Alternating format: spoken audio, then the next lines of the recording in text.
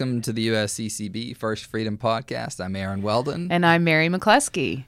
Last December, Terrence Malick's latest film, A Hidden Life, was released. The film tells the story of Blessed Franz Jägerstätter, an Austrian conscientious objector who was arrested and executed and ultimately declared a martyr by Pope Benedict XVI. Today, Mary and I are joined by our friend and colleague, Chris McCaffrey, to talk about this film. Yes, so the Pro-Life Office. Exactly. Taking over the podcast Chris, today. Yep. Chris works with Mary in the Pro-Life Office here at the USCCB.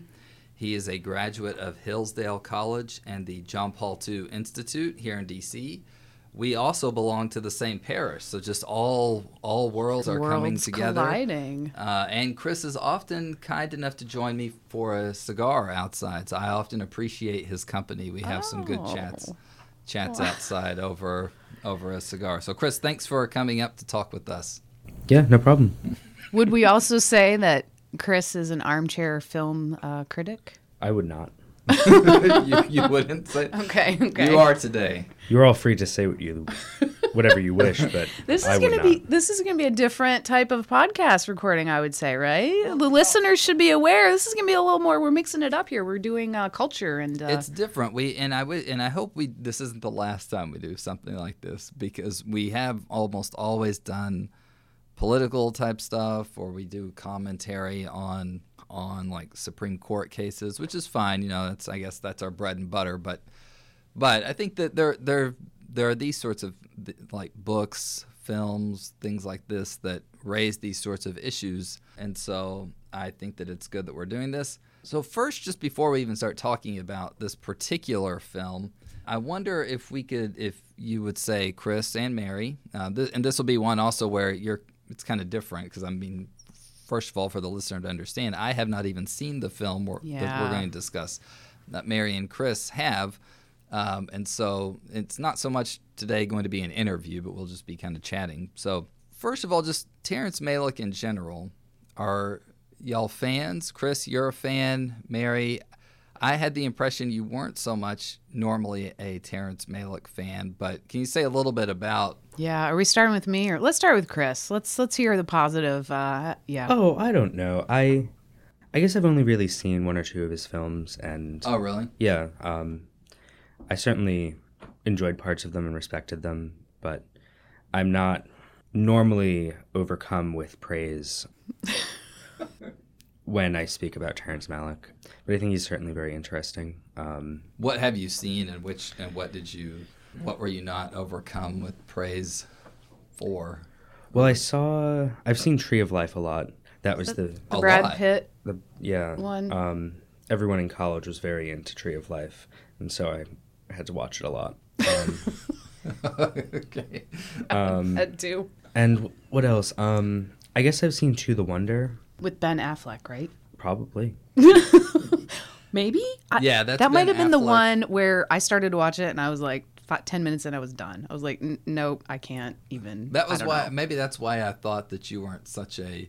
It seems like any film I've ever recommended to you, you come back saying we didn't really care for that one. Well, then there was the one that I got the wrong movie and it was like a horrible Western from the 70s or something. But anyway, that's another that topic. was a different one. Yeah. I recommended a movie, but like there were 3 movies that all have the same name, and so she picked the wrong one, and it was horrible. It was not like very good. B level anyway. Yeah. So sorry, I didn't mean to interrupt, but yeah. Well, I don't know if I have much more to say. Well, his style, if some of the listeners haven't seen it, it's very ethereal. How would you describe his style, Chris? Well, I don't know. You remember? It's imagine lots of swooping shots in from above, almost as if you're a bird, and it's lots of like very close tight camera shots of people embracing their children with hair across their faces, and it's very I don't know. It's kind of impressionistic in a way, that like, in the sense that there's not a lot of dialogue. There's not much. There's not a lot of speaking often, and there's not much of a plot, frankly. Like usually, like there, or at least in the ones that I've seen, like the narrative it's not narrative driven usually. It's usually driven more by like trying to evoke a feeling. It's evocative. And so, yeah, like there's these, like it'll focus in on an image for a while, almost like a painting. Like it'll, or there's the swooping shots or people twirling around in fields. Love that. You Love is the there twirling. in a Oh, hidden there's a life? lot. There's There's twirling, a lot of field twirling. but at the same time, I think from the positive perspective of Catholics and people who are concerned with the interior life, conscience, and all of that, Malick does. I mean, it's almost like you go to a Malick film and you're meditating on the deep questions, right? Who is God? Who is man? What is the relationship between them? And it's so going, and usually they're longer films, at least 2.5, usually 3 hours, right? And I think A Hidden Life was almost 3 hours. I thought it was about 3. Yeah. So, there's some frolicking in fields in A Hidden Life, definitely. Lots of shots of the family at work on the farm, which was really beautiful. We can get into that later, but A Hidden Life is a lot more accessible, I think, than Tree of Life, where I watched that movie like 3 or 4 times, and I still didn't really know what was going on. Oh, really? It took me like a long time to really nail down exactly like who all the characters were, what was happening, what was supposed to be like being communicated, before I could really like plug into what I was supposed to be seeing. there's definitely a more of a defined plot in A Hidden Life. A Hidden Life is it's very straightforward actually, and not a ton happens. It's just like this very slow look at this man's march to martyrdom. The one thing I will say that I really like about him, at least in To the Wonder and Tree of Life, for my part, is that those were both set in places that are like where I'm from. And the way he kind of can depict these ordinary places in beautiful ways is something I like. It really did. To the Wonder is a film I probably wouldn't recommend to a lot of people. Like I don't remember it particularly well, but some of the shots from it I do remember. And so when I go back home, or like when I drive through West Texas or through Oklahoma, which is where that film is set, he does kind of help you see the world in a different way in some ways, I think, if you kind of get immersed in his film. So I do appreciate that about him. About this one, though, the synopsis, although there's not a whole lot that happens, but maybe just to say, just so we're all on the same page, what is it that basically happens? Well, the film opens with a little bit of a voiceover that sets up some things. Blessed Franz marries his wife. They begin to start a family. What year is it set? 39? Oh, I'm not sure. Well, I have on this holy card, he was martyred on August 9th, 1943. So I don't know about how long, it spans the film. But I think most of it only spans a few months. Oh, okay. But he's called out to some military service where he's trained in the Austrian army, and then returns home. After the Anschluss, Austria becomes part of Germany, and you begin to see pro-Nazi sentiment become more and more popular in the town. And there's a lot of scenes early on in the film of the sort of idyllic farming life of the family being interrupted by all of these radical racial animus and nationalism, political upheaval, sort of keeps interrupting into the life of the village and the life of the family. Those were probably the hardest scenes for me to watch, or I just imagine myself in their place. Like there would be these scenes of, what's the wife's name? Fanny? Yes.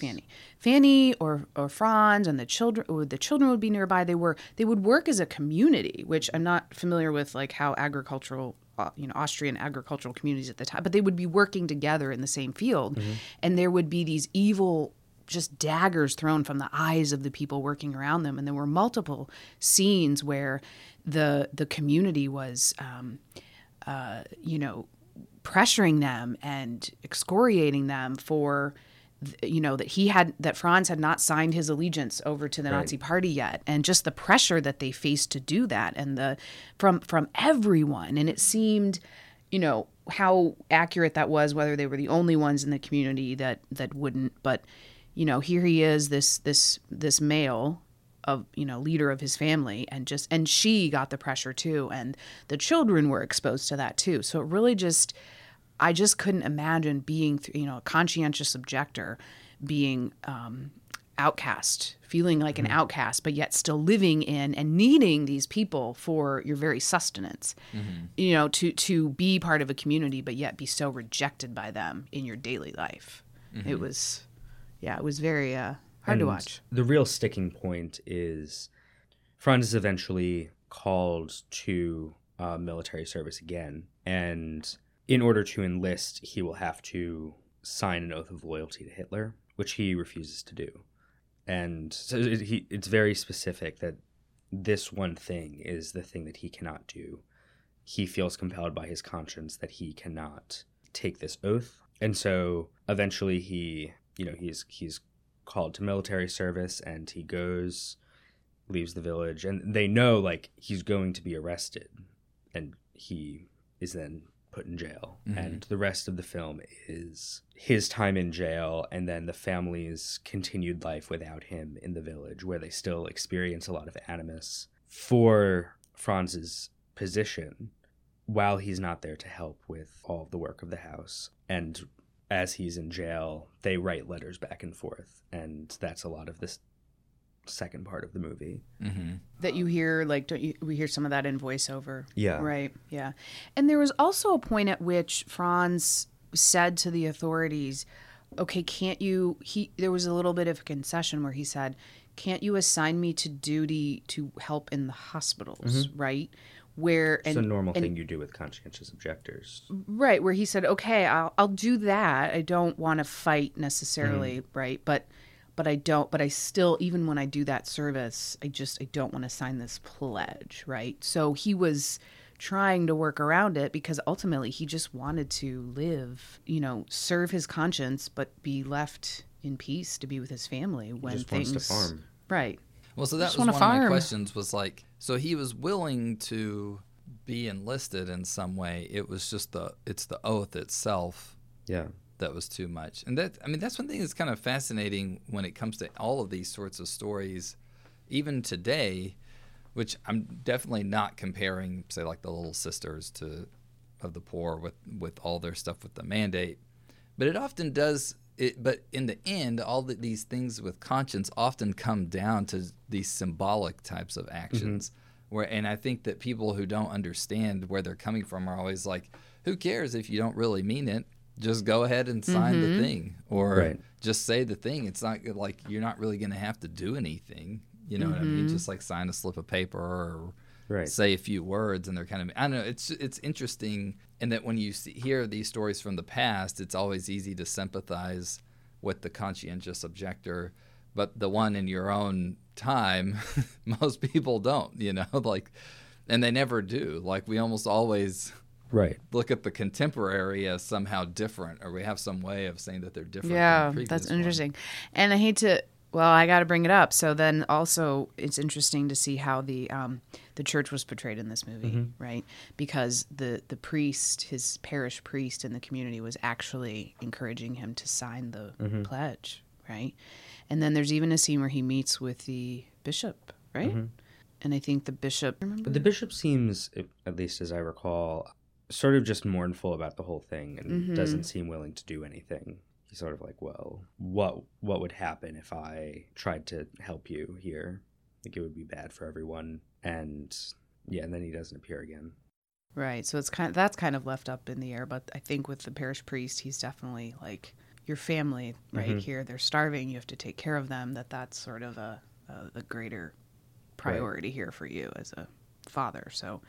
I mean, one of the things I read in a review that pointed out why telling stories like this is so important is there are often so many of these times in history where it does seem like most of the society goes wrong on some big question, and we often want to say, well, you can't hold the whole society to certain standards because everybody saw things the wrong way. But when you hear these stories, you're like, no, actually, there were some people who knew that this was the wrong thing. And so it's sort of the mystery of like, how was it what was it about his life that was different, or how was he formed differently? Well, in Malick's treatment in Hidden Life of this is, I think the propaganda was, it became very like, not nationalistic because they were not considered resident citizens of Austria, but citizens of the Nazi, of German, the great German, the Reich. The Reich. And so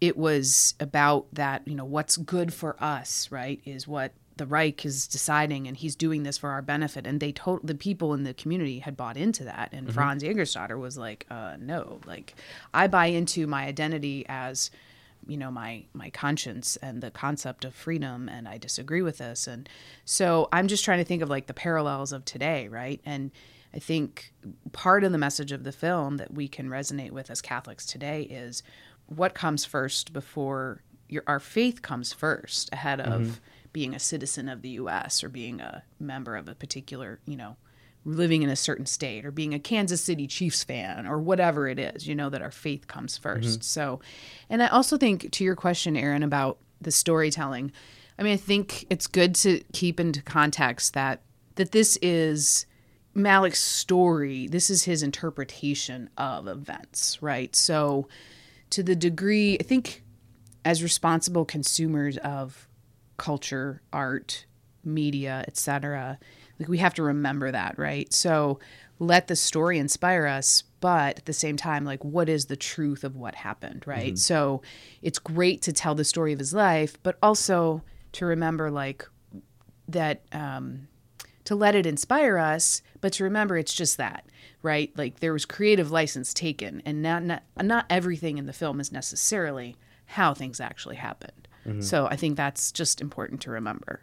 And that Jesus told parables, right? And there were many different meanings to those parables, and just to kind of keep that in mind.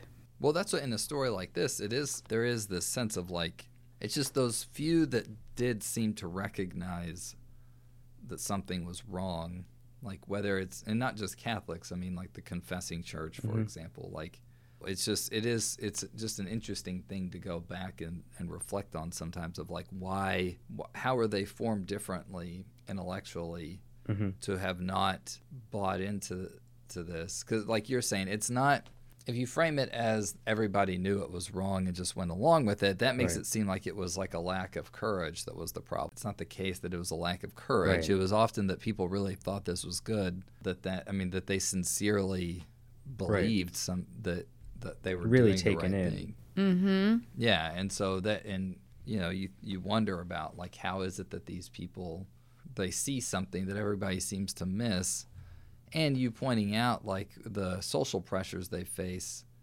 I don't know. It's hard to say if it was more difficult or less. I mean, today people are so afraid of being hounded on social media, oftentimes. Yeah, or being labeled as judgmental or hateful or closed-minded, or But it's a similar. You can kind of relate to that in some ways, of feeling like everybody's looking at you and saying like, you're wrong, you don't know what you're talking about because you're the only one. I wonder if y'all could say, though, a little bit, to go back to the movie. We talked a little bit about how Terrence Malick relies so much on the visual aspect.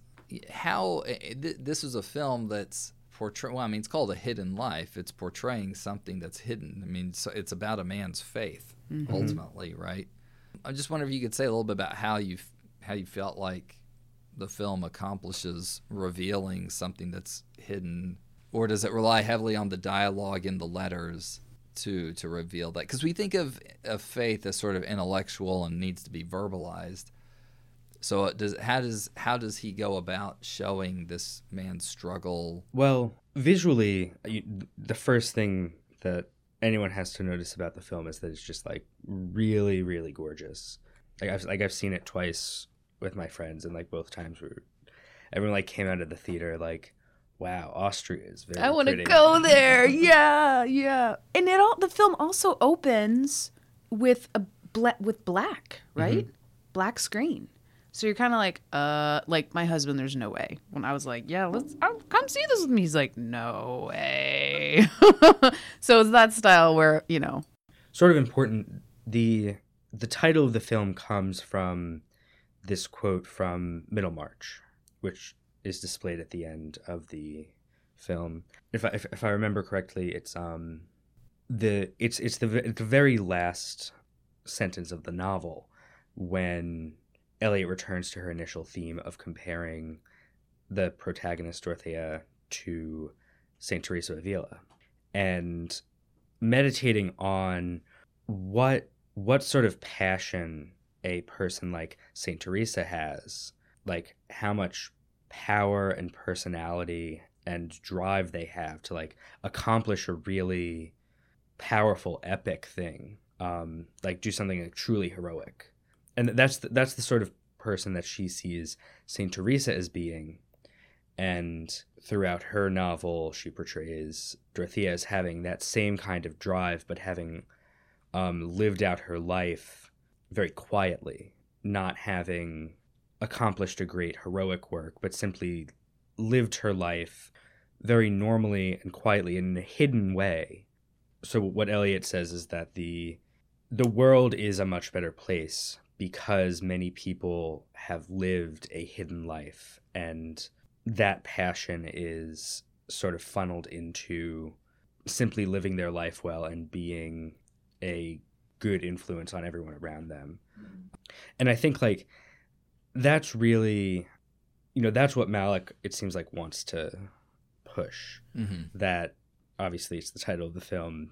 It's pretty explicit that when he's showing this, there's so many shots of the life of this family in Austria farming, and really, like they're keeping to themselves, right? And there's not, Blessed Franz does not like go out of his way to do anything to.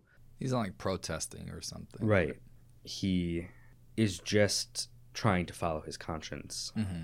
And, he doesn't lead an army, and he doesn't become a political leader. He doesn't do any of that. He simply will not do what he sees as evil and suffers for that.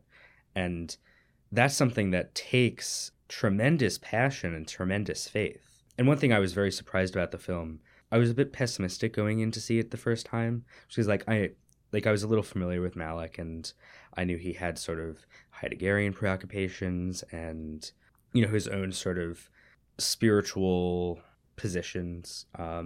And I was worried that the story of Blessed Franz would be sort of like co-opted, like sort of made less evidently Christian, made less a story of a man who takes his strength from his faith in Christ, and because of his faith is able to do great things. And we would become a little distant from that, what I guess we take to be the reality. And I don't think that happened. I think like in the film, it's very evident over and over again how central the life of prayer and the life of faith are to Blessed Franz and his family. And it's very evident that that's where they derive their strength from, that he understands what he suffers as suffering with Christ, that he understands that any cross that he is given will become a crown of glory if he serves God justly. And so that was, I thought, like very, very clearly displayed. Yeah, and I want to dovetail on what Chris said about like all the shots of working on the farm, because that's what hit me, right? So you have these beautiful shots of Austria and the wind, right? So the visual or the audio, right, of wind and the sounds and the tinkling of the bells around the cows' necks and all of those things. But you also have, there's the muck and the dirt and the carrying of water and, all of that, the difficulties, the hard work. I kept thinking, thank God I don't live during that time, like, wow, the hard work it is just to feed your family and get through daily life, right?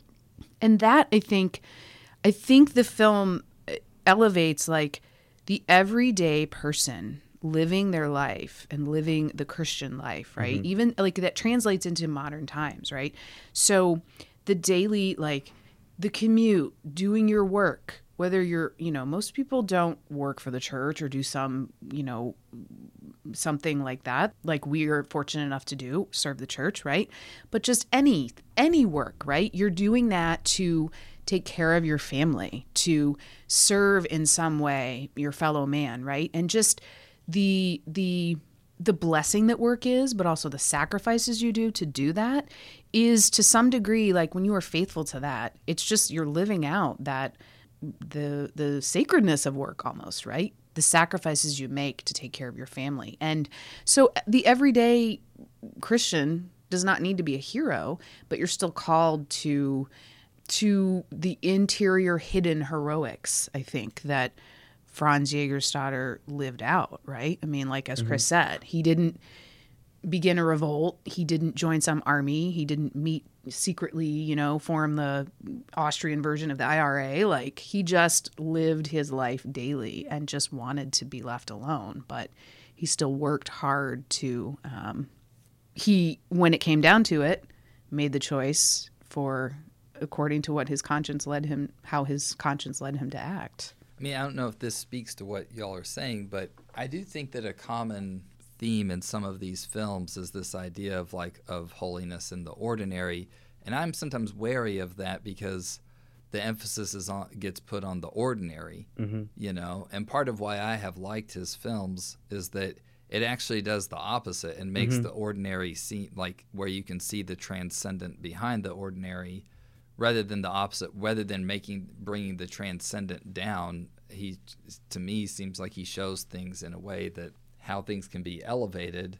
And I think partly what you're saying, Chris, is that another worry that you can have with that kind of a theme, like if you're from a theology or philosophy perspective, is that you so present this in a universalizing type of way, whereas we're seeing this as it's particular. Like he in the case of Blessed Franz, it's not just that he tapped into the spiritual energy that's available everywhere. He was connected to Jesus Christ through the Catholic Church, and that was that was the source of this power to live a holy life in ordinary, for most of his life, ordinary circumstances that then became extraordinary because of circumstances beyond his control. And then the power of that holiness sort of is put on display in a way. I don't know if this is kind of what y'all are getting at, but it's... No, that was good. So I wonder, actually, to kind of like wrap this up as a final question, if there's anything else you would want to add in terms of how you respond to the film as a Catholic. I mean, Chris, you apparently liked it. If you've seen it twice. Yeah, but he also saw Tree of Life 3 times. And But that was not of his own volition, I get the sense. But what was it that... It's different than some of these other films, and frankly, I mean, we don't often get the chance to see a major motion picture where the feature is one of our own and he's being shown as a Catholic, Like sometimes you may get something about a saint, but put into very secularized terms, like, oh, Francis of Assisi is actually just an environmentalist or something like that, Right. Yeah. But here we got like one of our own. I don't know. Did it challenge you as a Catholic, or did it lead you to wonder or to gratitude for God's grace of that He did this for this person, and God can do great things still? Like, I don't know. How did you respond? So, I guess I have two distinct responses to that prompt. That first of all, one thing I really appreciated about the film was it seems like in many ways a response to Martin Scorsese's Silence. In Silence, of course, the priests are pressed by the official in Nagasaki and pressed to apostatize, and eventually Andrew Garfield's character does. Oh, spoiler. I haven't seen it yet. Sorry. That's okay. I read the book. I don't remember. Okay. And a lot of the arguments in Silence are very similar to those in The Hidden Life. Okay. For example, when Franz's lawyer is arguing with him, it's very, very similar to the arguments in silence. You think this is deliberate? I don't know, but it's Are they? You think they're buddies? Isn't Terrence Malick like Italian or something? Is he? No, he's American. Oh, he is. Okay. Yeah, he went to school in Texas. That's another reason I like him. Oh, yeah, Texan. But a lot of the arguments proceed along very similar lines. Those lines being that really you're not winning anything by being obstinate in this. Nothing here really matters. You just need to do this one thing, and then all of this will go away. It's actually going to be better if you do this, etc. And it seemed like displaying the way in which Blessed Franz is able to overcome that, to not like succumb to these in some way diabolical arguments.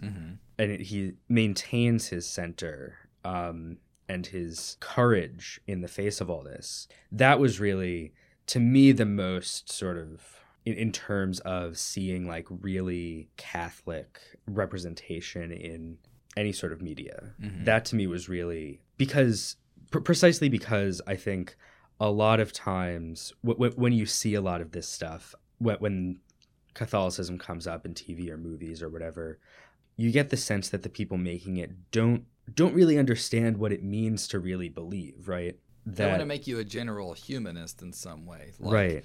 Oh, well, really, the true faith would be to commit an apostasy to save others.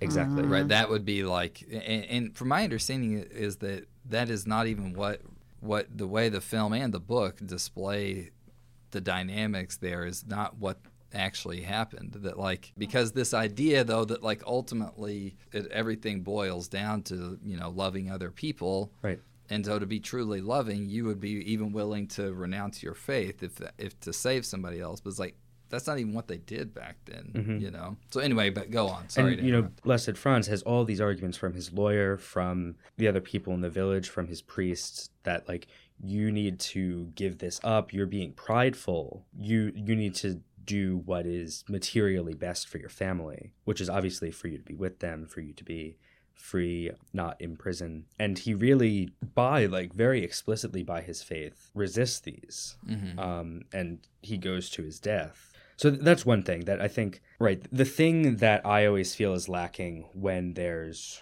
religious representation in media is like people making it clearly can't really take seriously, like someone actually just believes this, right? On the base level, it's almost always understood as a way in which a more general or universalizable humanism is being expressed, and then you create drama by pointing out the conflicts within. Can the faith really be good if it is not humanistic in this way?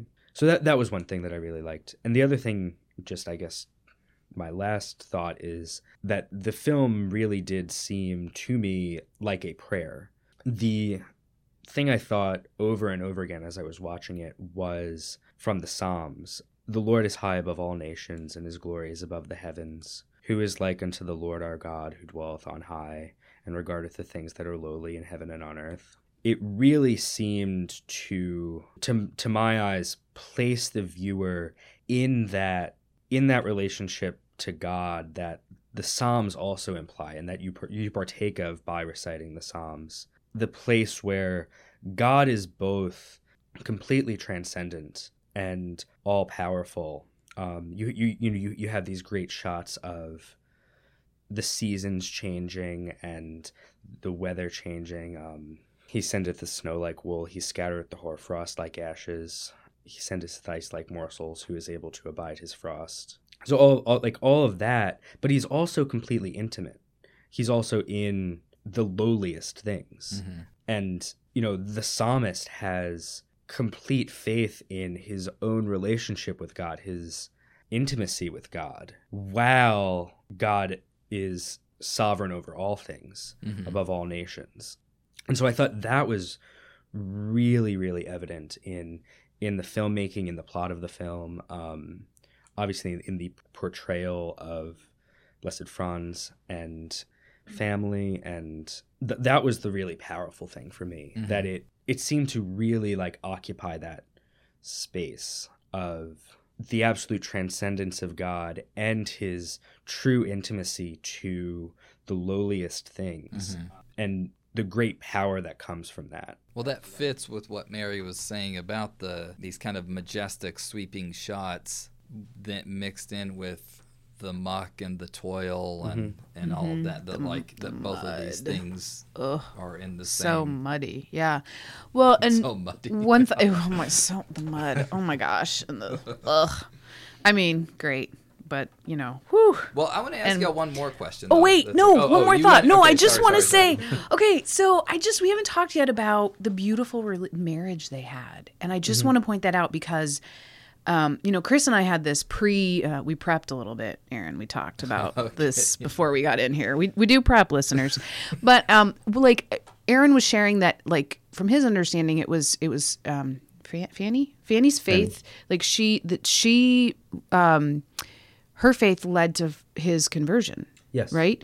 And so that to me did not stick out in the film. That is not part of the plot of the movie. The movie, but you see their beautiful relationship, their beautiful marriage, and like one of the beautiful scenes that's actually in the trailer is when he returns from his first training session, and she spies him from down the path, and they embrace, and it's this very beautiful romantic scene where she's so glad to have him back, but then you almost see on her face and both of them this realization that, like, gosh, wow, this is not the end. He could very well be gone again.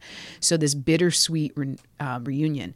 But what was beautiful also was the scene when he was in prison, and it was the last final chance he had to sign this oath to the Reich. And they have this. I wish I had the script in front of me, but they have this exchange where basically she gives him the permission to not sign. It's almost like, I don't know. It was this beautiful moment where she accepted who he was and accepted that loving him meant he was gonna die for this stance that he was taking. And I think it was just this undertone of, while he was away, she kept the farm going. She kept raised the children, and she had support from her sister and her grandmother who lived with them also. But so I think that just the beauty of their marriage is not something I think that should get lost in the film, and just their relationship, and that it was based in faith and unconditional love. And I think that's something that to be reflected upon if you see the film. I mean, this has been on my radar for a while, but I have 3 young children myself, which means I take them with you. Never go to the movieplex, as it were. No, I'll have to wait to watch it at home. But I've been looking forward to it. So this has only made me look forward to it more. Any last words before we close out? Well, I would just say, if you're going to see the film, just be prepared. Use the restroom in advance. Settle in for. I would say just do some deep breathing, relax, settle in. It's more of a meditation and a prayer, I think, like Chris said, right? Like meditative films to go deep and just, to be in the mood. Well, I'm looking forward to seeing it. Chris, thank you so much for coming to talk with us. I hope this isn't the last time you join us. Yeah, thank you for having me. Mary? Yes. Thank you. Thanks for going and seeing this on behalf of the podcast. Absolutely. Happy to represent in the theaters for the First Freedom Podcast. All yes. Right. I'm Aaron Weldon. And I'm Mary McCluskey. And thank you for joining us for this episode of the First Freedom Podcast.